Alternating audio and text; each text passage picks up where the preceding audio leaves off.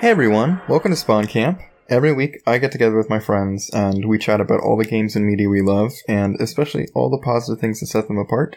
I am Tony. I'm a graphic designer based out of London. This week I am joined by two wonderful guests. We have Angel, if you want to say hello. Hello. I'm Angel. I'm a game programmer and a developer, I guess, in Florida, in Mount Dora, Florida. And also we are joined by the illustrious Oak, if you want to say a little about yourself. Oh my god, illustrious. That I will get used to. Hi everyone, my name is Oak. Bit of a mixed background, I guess. I'm normally a teacher of the deaf by day, but I also head up community things at London Spitfire, and I have a background in games design story development. So, ta-da. That's convenient. That's handy. What could that be useful for? And that is segueing directly into what our main topic for this show is going to be, which Oak brought up recently, and I would love to have him on for, was kind of just general storytelling and narrative in games, and maybe more generally media, but kind of like what makes a good story, what are the different tenets of like how narrative is defined, and also just, how does it shape us and our culture? That's kind of a headier topic to get into, so before we dive into that, I would love to know what the both of you have been getting up to. I'm actually reading an audiobook about game narrative, like game storytelling, which is funny. So I guess that counts. That's media. It's not like, fiction or anything. It's like one of those, it's almost like a self-help book, but for making story in video games. I forgot the author now, but it's on Audible. And that's because I'm working on a Game Jam game, which I try to do at least once a year. Game Jam is an event where a bunch of developers get together and over one weekend they try to make a video game. And it used to be a way for me to get experience and meet people and do all this stuff. And now it's a way to get over creative burnout. So I get like two kinds of burnout, which is physical burnout, which I've had since 2012, and I'm working on that one. But then there's also creative burnout, which is like at work, if I'm doing like a bunch of computer science-y type stuff, even though I'm in a game engine, usually at work, I'm not, necessarily, I don't feel like I'm, placing characters and weapons and making a video game. And sometimes that's frustrating. So what I like to do is like at least once a year, I like to make a video game. So I'll update you on how that goes because it's like a week from now. But my friend and I we like have some dev friends that we like to get together with and make these games. And kind of ahead of the Game Jam, we've been talking about, some stories we might want to tell or some mechanics. And it just elevates my entire life just to have like a Discord up where we're like, hey, why don't we make a game like this or that? And yeah, game narrative's been a big part of the discussion. So I guess that's what I've been up to. I mean, that puts me to shame. That's like really hard to follow on from. My time has not nearly been so constructively used.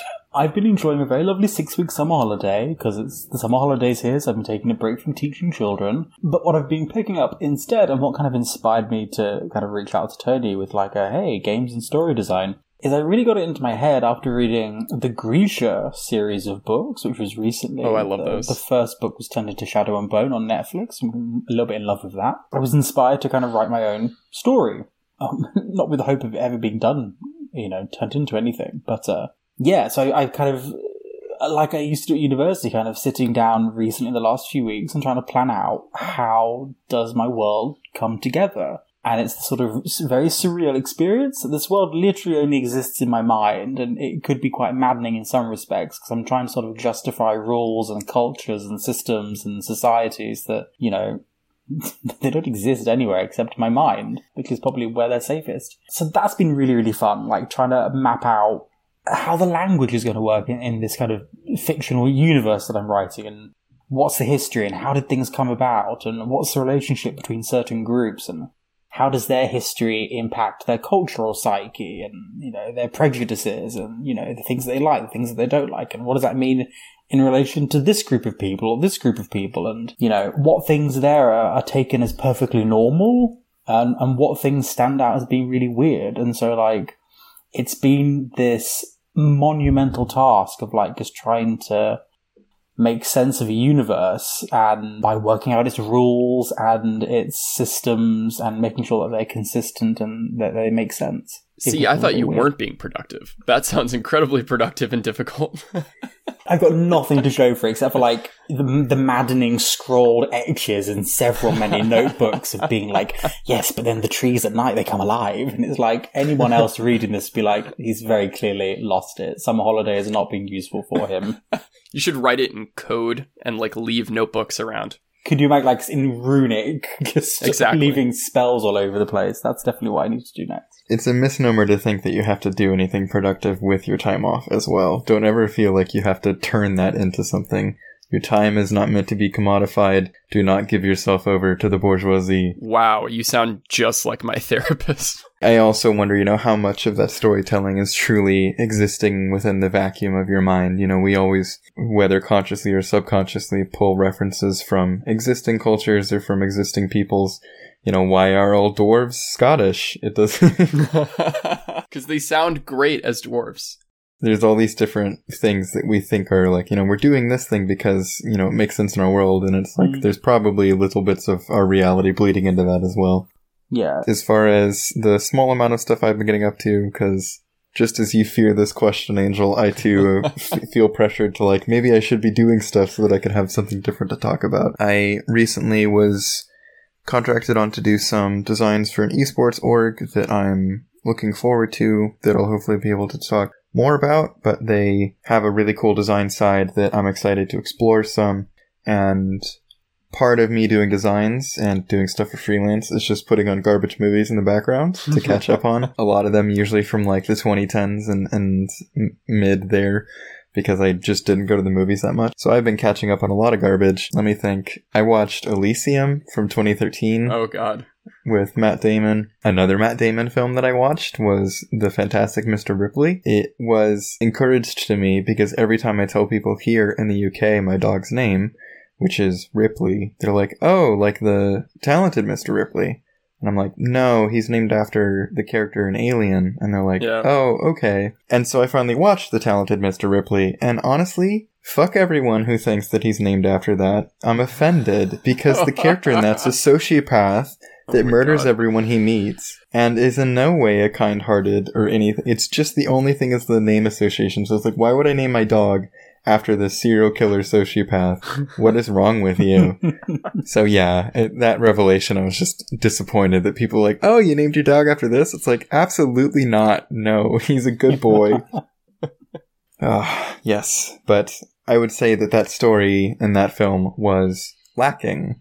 I would love to get into some stories that you all have as examples of very impressive, or ones that you think are, really setting the medium apart and are things that we should emulate. Crikey, that's a tough one.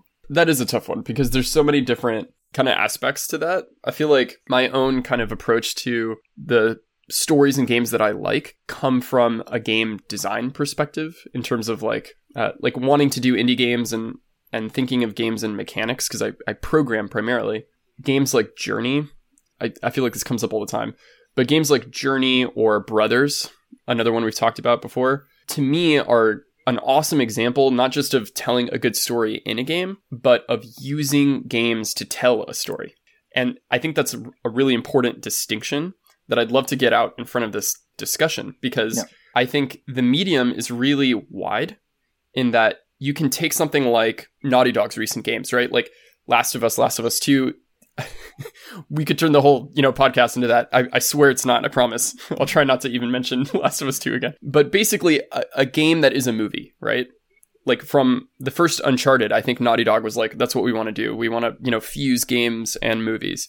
And they've gone down that path. And I think games are awesome at that. Either through cutscenes or really cinematic moments. They can turn the language of Hollywood filmmaking into the game's medium. So awesome. Mm-hmm. But then on the other side of the spectrum, and it's kind of what I'm more interested in lately, or I guess since the beginning, is how do we use the medium of games itself to tell a story in a completely different language than that of a movie, right? Journey tells a story, but it's an embodied story that is really simple and is told through the mechanics and through the player's own experience. That game has no dialogue at all. There's some movies that do that. The beginning of WALL-E has no dialogue, right? And that's like a masterpiece. But there's something about the way games can tell a story in that regard that I think is really, really fascinating. So my examples will always be really simple stuff like Gris or Journey. I remember when WALL-E came out, there was not only articles lamenting it, but a lot of discourse I remember from people who'd seen it before I'd watched it that were just like, I can't believe that the first however long doesn't have any dialogue. What a scam. What are they trying to do? Why would they consider this? And it's like, what? Not only have people completely missed the artistic intent of that, but it's like, do you require beings or entities or characters to be speaking dialogue for you to view it as a story? That's mind-boggling. I think as well that really informs how narrow and linear our collective perception of a story has become. In that a story is something that's fed to us, either by the medium of a book or a film, and you then start to ignore the oral traditions of a story, which are still shared, but they're also held in a collective consciousness in a way, and they are shaped by retellings of that story, and they are things that are living and they grow, as opposed to something you just consume.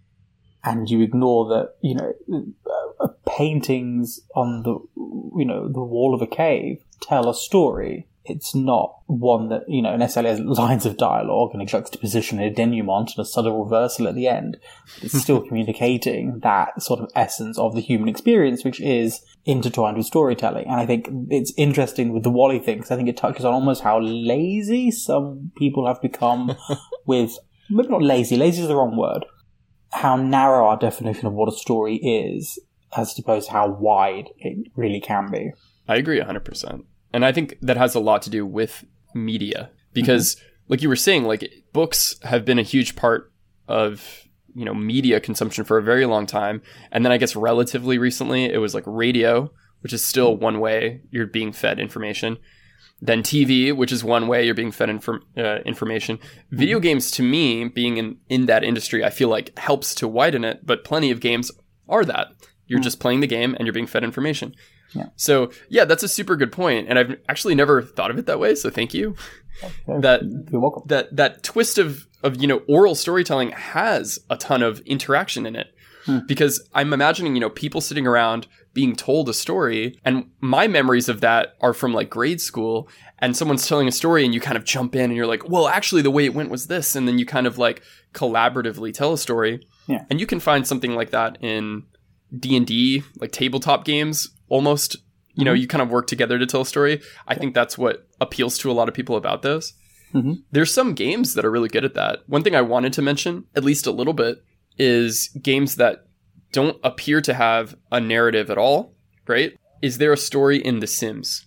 And at first it's like, well, no, right? Like no one actually wrote out like, what is the story of The Sims? Like I couldn't tell you what the story of The Sims is, but anyone who's ever actually played The Sims, they can turn around and tell you the story of their sim, right?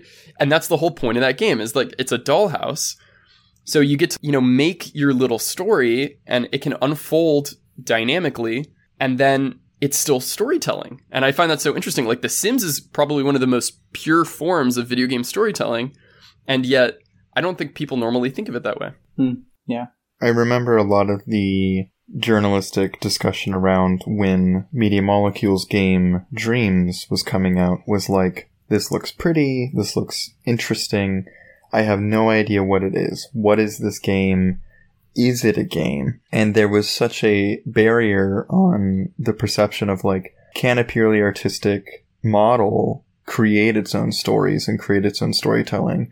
It was so, I want to use lots of big words, but I should just be like, it was myopic.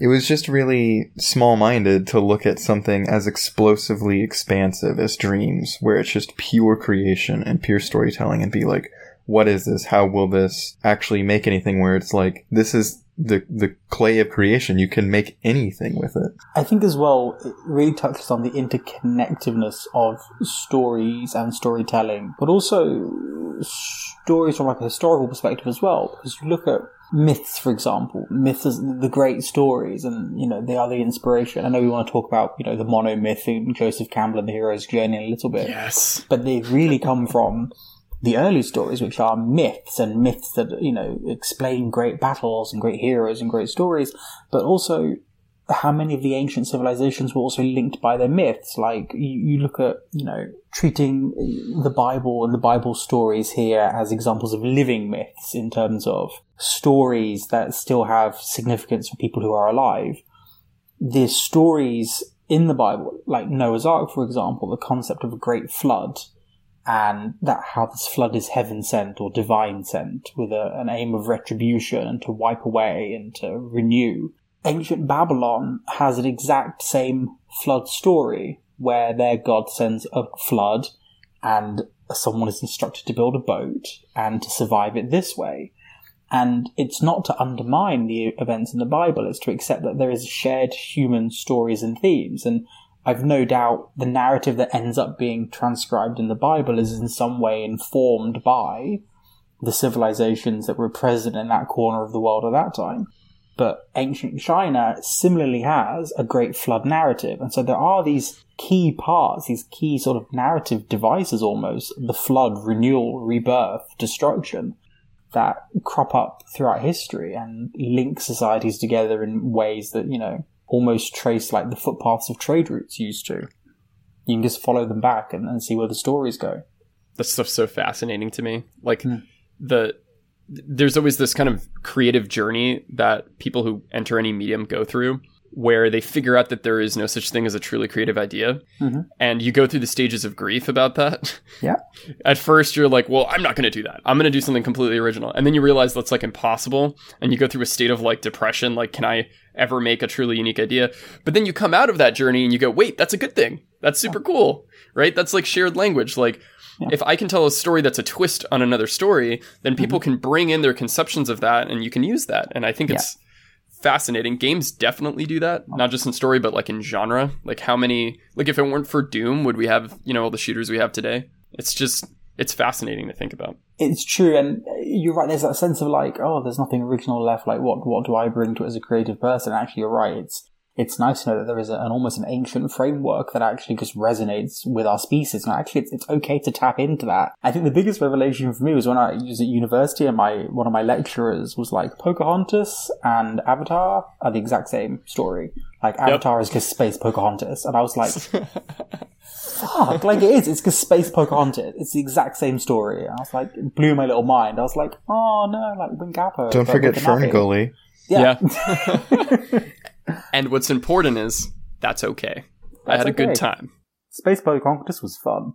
I always get really annoyed, and I think it's probably my own bias, but I always get really annoyed when there's an overtly religious theme in a story that I'm experiencing or music that I'm listening to or something. I'll be like along for the ride, and then if I realize like, oh, this is just the story of so-and-so or whatever, I get irate. I remember I watched Mother by Darren Aronofsky, and I was like, this movie kind of doesn't make any sense and sort of sucks. And then I looked up the actual, what he was going for with each story beat and stuff, and it was just like, this is creation and this is God making, and I was just like, I extra hate this movie now because it's just taking all of these things and repackaging. Anytime there's like a Christ allegory in something, it always just kind of undercuts it for me. Not that there's like ways to do these without necessarily referencing this stuff, because all of the religious things are necessarily referencing other story tropes, but just when it's like super overt, I always just kind of like, roll my eyes at it. Just like, I wish this was anything other than what it's being right now. It's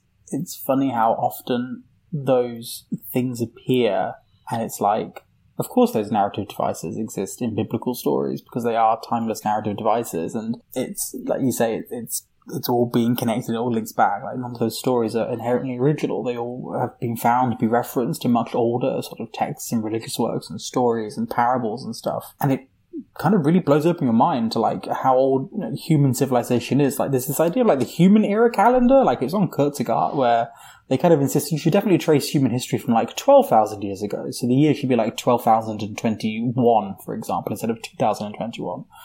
Because, when the ancient Greeks and the Romans were around doing their thing, discovering philosophy, the pyramids were ancient by the time that they were around. And that's like, what do you mean they've been around for like 5,000 years by the time that Socrates was like doing his thing? Like, that makes no sense. But it's like, it's utterly mind-blowing to be like, oh yeah, they were ruins for people who civilizations are now ruins to us. And it's cool in a way that those narratives continue to find new ways to be told and new audiences. And, I'm not saying necessarily I want Bible video games and shoot 'em ups, I don't not want that. That sounds not that bad. Yeah, Revenge of Christ 3, The Cross. Well, they like to do the side stories like Cain and Abel. You see that all the time. Yes. Or like that's kind of that's the hipster move now, right? Like you're a director and you have to have a biblical reference. That's all art, right? So so instead of going straight for like a Christ parable or a Genesis, you go for, like a Cain and Abel or a David and Goliath story. You tell something like a little different. Old Testament. That's the OG. Oh, yeah. This is reminding me of the kind of swap from, you have storytelling tropes and you have certain beats that get hit over and over again. I think it's Shakespeare was, history doesn't repeat, but it rhymes. And you have that every so often where you see like these stories repackaged in different ways. And there's a soulless version of that that's been happening a lot more, where it's not necessarily taking a story beat or a story reference and repurposing it, but just stating that thing as a reference and kind of leaving it purely as that. It's been deemed, I've seen in a few videos of just called intercontextuality, where you're incorporating something as an idea purely for the fact that that idea is something that is known, and that is the extent of its incorporation, like Star Wars. It's a huge one in Star Wars. Yeah, Star Wars has done it a lot in like The Force Awakens, where they're just like, there's the Millennium Falcon. And now you feel better about this movie because you like the Millennium Falcon. There's these things that keep happening, and I won't talk about it necessarily, but the most recent Space Jam is basically intercontextuality, the film, because all it is just references to other things without any soul behind that reference and without any story repercussion for that reference. It's just like, here's the thing you recognize. There's a dopamine hit in your head, and now you're going to like this thing a little more because you recognize stuff in it. It's very weird, and it feels bad. It's the Emoji Movie. That's like almost too literal, right? It's like, well, you guys will type with these, right? Yeah, that's definitely true. And I think the creative process is interesting in that, like, there's little bits of truth there, right? Like, nostalgia is powerful. Like, there's really cool stuff you can do with it. And referencing previous stuff and a shared collective, like, is powerful. And there's cool stuff you can do with that. But of course, some people are going to use it wrong. And also to steer this to video games, right? I wanted to talk about the monomyth and the hero's journey, since we kind of promised we would. Mm-hmm. So this book I'm reading specifically talks about the monomyth and the hero's journey, because you have to with anything with narrative. And all of the stuff we're talking about with no original ideas, the good side of that, where it's not just contextuality, is when you get down to like the soul of it. And the soul of that often is the monomyth. And what's interesting about it, and Joseph Campbell? Yeah. Yep. Who kind of started this whole idea, is that it's actually kind of recent. And what he did was he wrote this book where he said, hey, I'm looking back at the thousands of years of myth we have, and I noticed something. And he kind of wrote this book. Then people didn't immediately start really taking it into, like, to heart until Star Wars is one of the big major ones, because they started interviewing George Lucas, and he said, oh, I was referencing Campbell very much when I made my movie. Yep. And Star Wars is really, and this book references Star Wars like almost too much, because it's the perfect example, since that's what George Lucas was doing, is like he took this distilled lesson of the hero's journey. So just to give a quick overview, right? Or actually, would you like to do the honors, Oak? Would you like to give an overview of the hero's journey? And then I want to talk about how it's a little different in games. There's like one interesting kind of point about it, but take the floor. I'm happy. I have to say, although Joseph Campbell's analysis of myth and had some problematic things with regards to the representation of women and the role of women within myths and stuff, taking them within Definitely context, I love the concept of the hero's journey, because it's tried and it's tested and it's kind of fun and it makes sense. I'm happy to kind of talk people through the basic step of the hero's journey. And as I'm kind of going through these points, you'll definitely find like commonality, like with films that you've read and books. You think about Harry Potter or The Hunger Games and Katniss Everdeen and their journey. These are the, Frodo and Lord of the Rings. Oh, once you've seen it, there's no going back. Once you see the pattern, every movie you see is like, oh, where's the mentor guiding them into the upside down world? And then, oh, there they are. So it's depicted in several ways. It's usually depicted as like a circle, split in half. So you've got the ordinary world at the top and the special world at the bottom. And there are 12 steps, roughly speaking, on the hero's journey. So at the beginning of the journey, you begin in the ordinary world. And you're living your life and everything is fine. And then something happens to your ordinary life that calls you to adventure. So Prim's name is picked from the Reaping Ball in The Hunger Games, or Frodo comes into possession of the Ring of Power. So there's a call to adventure. There's some reason why they've got to leave their ordinary life behind. Often the hero, they will refuse the call. They won't necessarily want to go, and they have to be coaxed or persuaded to go on this epic mission. That's when they meet their mentor. So you're meeting Gandalf, or you're meeting Haymitch, or you're meeting Hagrid, for example. And then they cross the threshold, and sometimes it's a literal threshold into another world. So Harry Potter going through the platform 9 3/4, he enters the wizard world. He literally goes through a barrier. Katniss Everdeen arrives at the capital, for example. She crosses the threshold. As you enter this special or other world, there are tests and allies and enemies, and these become apparent to you. You work out the lay of the land. Then there's the approach to the impossible cave. So there is rising tension in your story. You must overcome some great barrier. There is a great ordeal. This might be the big boss, the person at the end. It's fighting Voldemort after the game of chess. It's eating or threatening to eat poison berries at the end of the Hunger Games and surviving that ordeal. And then you enter the steady climb back into the ordinary world. There's reward for your trials and tribulations. You seize the sword, you get the reward, as it were. Then there's the road back, and you're different for your time in the special world. You're not the same person who left their home and refused the call to adventure to begin with. In some instances in stories, there's resurrection. The person literally comes back changed by their time. They are a different person. And they return to the world with sometimes a special item or a memento, something that speaks to their time in this other world. Or it can be more recently like implied experiences and your character has changed. Katniss Everdeen returns to District 12 with a partner, but in a cold relationship, a performative one, with a much sadder view on the world for seeing the games and the intricacies that it plays, and she is not the same person who left District 12 as when she arrives back there. And in that, you end up back in the ordinary world. And so this analysis by Joseph Campbell is done by studying thousands of myths and stories and legends and what have you. And so these events are not within every single story by any means, but I think if you look at, books that you've read, films, anything, you will recognize the hero's journey in those bits of narratives, and those are the basic steps. There are different versions of it, but those are generally speaking, there's the ordinary world, there's the special world, and it's your refusal of the call, the transition, and how you are changed and the challenges that you face. And then that reflection of the end of who are you when you come back, because your character, your hero, should not be the same person as who left initially. And that's the story, is their change through that journey. I love hearing it because whenever I do, I'm like, man, this really does apply to games. Yeah.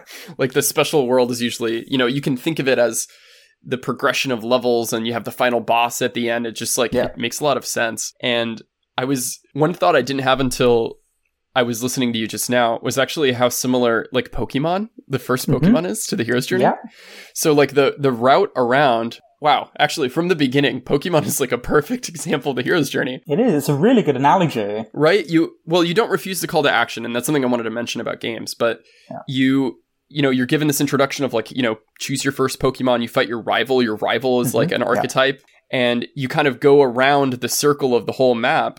And what's great is you come back at the end to Pallet Town. Giovanni is the first guy you meet in the town just above. So the fact you come back and he was kind of the big villain and you kind of fight him at the end, there is a moment in Pokemon where you come back to Pallet Town changed. You're a Pokemon master now. Yeah, you've got all this experience, you've grown, and also your mentor is there. In every Pokemon game, you are greeted by the professor. Exactly. They're your literal mentor, and part of your call to adventure is their initial quest that sends you out from home. And Game Freak hasn't killed him yet. I think they're cowards. They need to kill the professor in one of these new ones. Oh, not Professor Oak. I feel personally invested in Professor Oak. Well, yeah, well. But yeah, it's something that fits video games very well. It's something you'll find in a bunch of video games. And that's kind of a two-way street. The fact that you are the hero in a video game makes it perfect for the hero's journey. So I think there's a lot of kind of natural adaptation to it. But then also, video games have always been made in the context of film. And since film has always had the hero's journey and kind of explored visual narrative, games have always and will always sort of copy movies. But there's also some changes. And one thing that was really interesting about the book I was reading was that it gave a great overview, introduction of this stuff. It also mentioned the 3-act structure. That's kind of like a much more ancient structure. And they play together, right? Like the monomyth exists within the 3-act structure. Mm-hmm. And to give a very quick summation of that one, right? You have, the introduction needs to kind of show the stakes. Then normally the first plot point is the inciting action of a 3-act play. And that's right there in the monomyth too. That is, the kind of refusal and then the step over the threshold. The second act is the longest. That's basically the entire special world. The second plot point that takes you from act 2 and 3 is usually that big climactic kind of like that information, that battle. And then act 3 is usually very short. It's like the resolution. And what's interesting about a game is that unlike a movie, people who pick up a game, and this is like a huge contextual difference, they are not necessarily committing to sitting down and having the patience to watch the entire thing start to finish. Very few games, and it's almost depressing when the stats come out, very few games are actually finished by the people who buy them. Even linear games that are fairly short. There's like a shockingly small percentage of people who actually complete the games. And you can see that with like, look up any game on like the PlayStation Store, and you can look at the percentage of people that have trophies. There's usually like a you beat the game trophy. The percentage will be small. Like you'll be shocked. And one side effect of that when it comes to creating video game narrative is that you kind of have to skip the introduction. Sometimes. And it's really interesting looking at the counterexamples. But that's one of the reasons that the hero almost never refuses the call to action in a video game. It's because you don't have a lot of time. You kind of need to get someone straight into the action. So it's really common to have in media res in a video game, which is the concept of like you jump straight into the action and you kind of work backwards. One really good example is, I think, 2013's Tomb Raider. So in Tomb Raider, you actually start right at the crash of like the ship and you end up on the island. So you start in what would be Act 2, like you play the game and in 90 seconds you're in the special world. And that's actually super common for a video game because people are booting up their game to enter the special world. You can't like keep them from going into it. But then the game has all these little cutscenes and it sort of builds an Act 1. So by the time you get to the resolution in Act 3, you've kind of been given both acts. And that's difficult to do, but it's something games often have to. In media res is something I realize I notice a ton in movies and in TV shows that I absolutely hate, where they will do... It can be done wrong, for sure. Yeah. They're most often done wrong, I feel like. And I have mixed feelings about frame stories, but where you'll dive into like a TV show or a movie and it'll have some explosion or something and everyone's dying and then it'll be like 6 years earlier or whatever. It doesn't matter what the next thing is, but it'll be like... an amount of time previous to this, and I hate that, but I'm realizing that so many games do that, and because of the structure of games, it makes so much more sense. And it's tricky as well, because, like you were saying, Angel, a lot of the narrative devices and storytelling devices in games comes from film. It's the nearest reference point for communicating narrative. But that also, I think, is almost in direct opposition to the nature of a game. A game is a played experience. It's not a consumed experience. Yes, you are led through checkpoints and certain bits, and you have to reach certain things, and you have to get there eventually to progress the narrative. But there is room to explore and to tweak and to look at different outcomes, which is why, although, don't get me wrong, I think some cutscenes and some cinematics are rendered utterly beautifully, and I think they're incredible. I find them the most lazy way of telling story, because it's like when you read a really bad book by someone where they tell you everything. You know, she was really tall, approximately 6'2", and she had to wear a long dress. It's like, okay, so you've literally told me what this character looks like, as opposed to showing me what this character looks like. And it's the same problem with a cutscene, is that you are telling, you are showing, you are not explaining and letting the person build up an image of it. And I think, you know, you go through all that thing of a game of being immersed in the world and being able to move around and engage with content. Suddenly to take the player out of that, stop their player agents and be like, these are the events that happen to you, this is how it goes, you have no effect on the outcome of this situation. Continue. sometimes that can be even worse if there's the video game trope of like battles you're supposed to lose or God. things that you can't actually overcome. And that is the pinnacle of removing player agency, where they have given you the ability to overcome obstacles up to this point and then completely gate you from doing it, so that you either feel like you've failed or that it just completely prevents you from actually exhibiting your will on stuff. That's actually a hero's journey artifact too sometimes, because it's common, it's good practice if done right, to have a moment near the beginning where the hero comes up against something that they can't overcome, so that when you come back to it around the hero's journey circle, you can demonstrate the change. My favorite example is actually Mega Man X, like the SNES Mega Man X, because you have one of those fights where you have to lose. And again, I agree with you. I think it's definitely overdone, at least at this point. But in that, when you fight, I forgot his name, like the armored, dude that you fight at the end of the game, and he comes down in like a mech and he kicks your ass like instantly.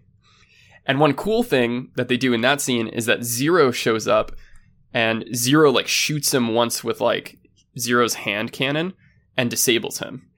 So you as Mega Man were just getting your ass completely whooped, and then Zero shows up and is like, I am way cooler than you. And it shows you, you're too weak to fight this guy, Zero is way cooler than you.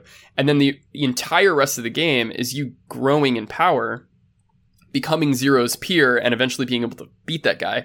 And I think, it was well done in that case, and I've seen it done before, but I don't know. I just want to talk about Mega Man. We've touched on a few different things. I know that we're getting to the end of our runtime here, but I was curious if, since this was the topic that you brought up, Oak, if you had any closing thoughts of some, ultimate resolution that you wanted people to come away with. Yeah, ease us back into the normal world, please. Okay, yeah. So we faced our great challenge. We're now heading back home. We're going back to the Shire, but we are changed. We carry with us a great scar.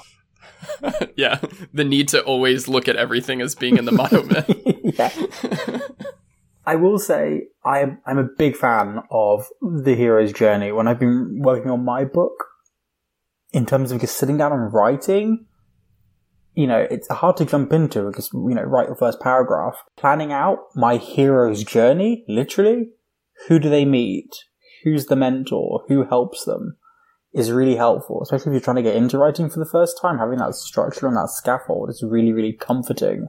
It also means that your narrative is going to be familiar to people, but it can also become a crutch, and there are lots of fun opportunities for subverting those archetypes. A really popular one that we always touch on in creative writing is Shrek. Shrek is the wonderful example of subverting archetype. The hero is the monster. The prince is the bad guy. The princess kicks ass. She's herself a monster. And Shrek is a perfect example of the hero's journey, but the archetypes are subverted. And that's fun. It creates a new experience for the audience that makes it stand out.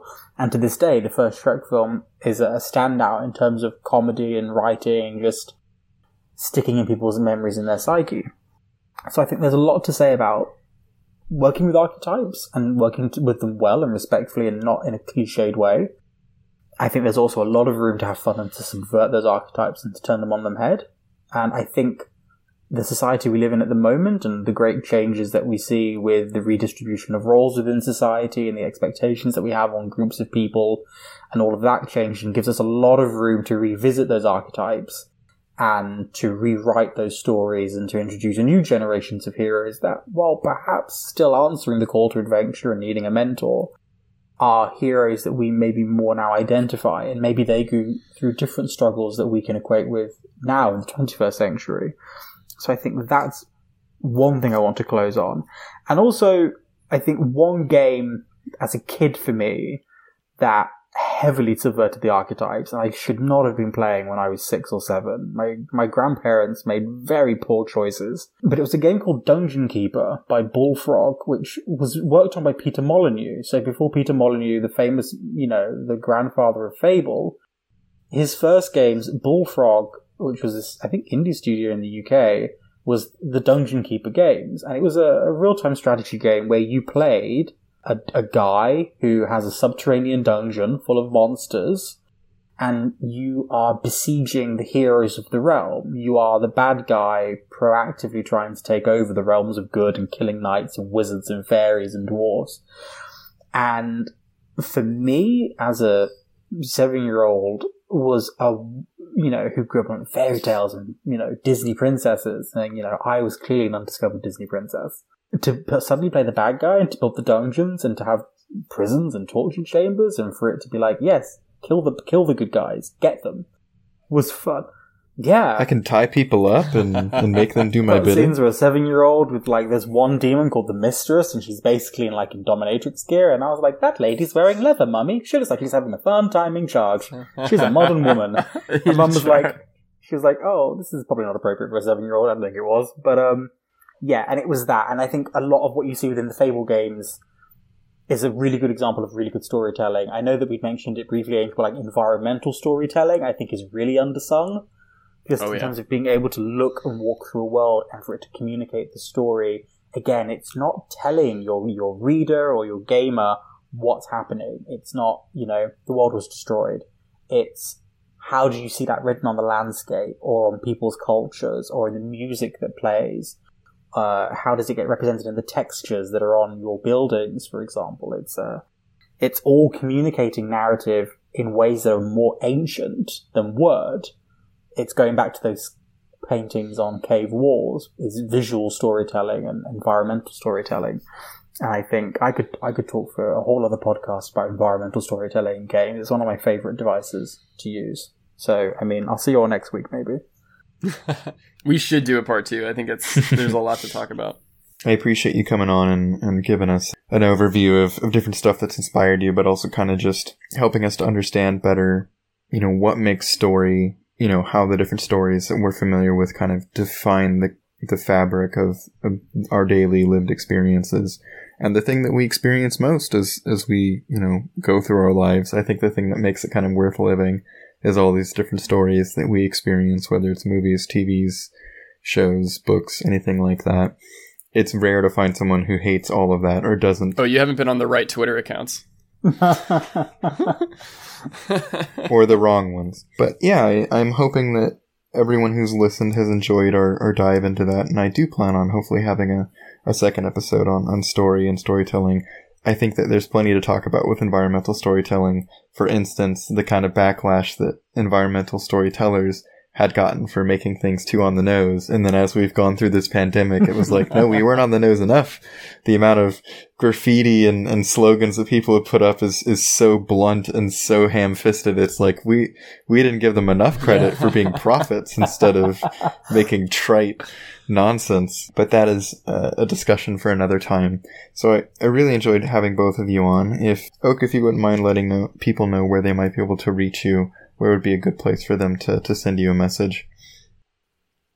Yeah, sure. The best place to always get me is on Twitter. So you'll find me on Twitter at the Oaken Forest.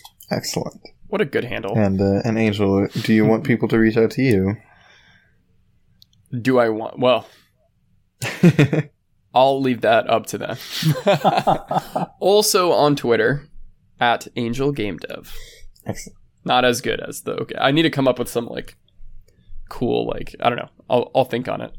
I spent a lot of time thinking on that. It was _Oak23 for a long time, and I was like, who even is that? And then I was like, yeah, I want to welcome people to the forest, to the grove. Let's all get together. So I was like, yeah, come on over. I love it. Ooh, good stuff. If you want to reach the show itself, you can always find us.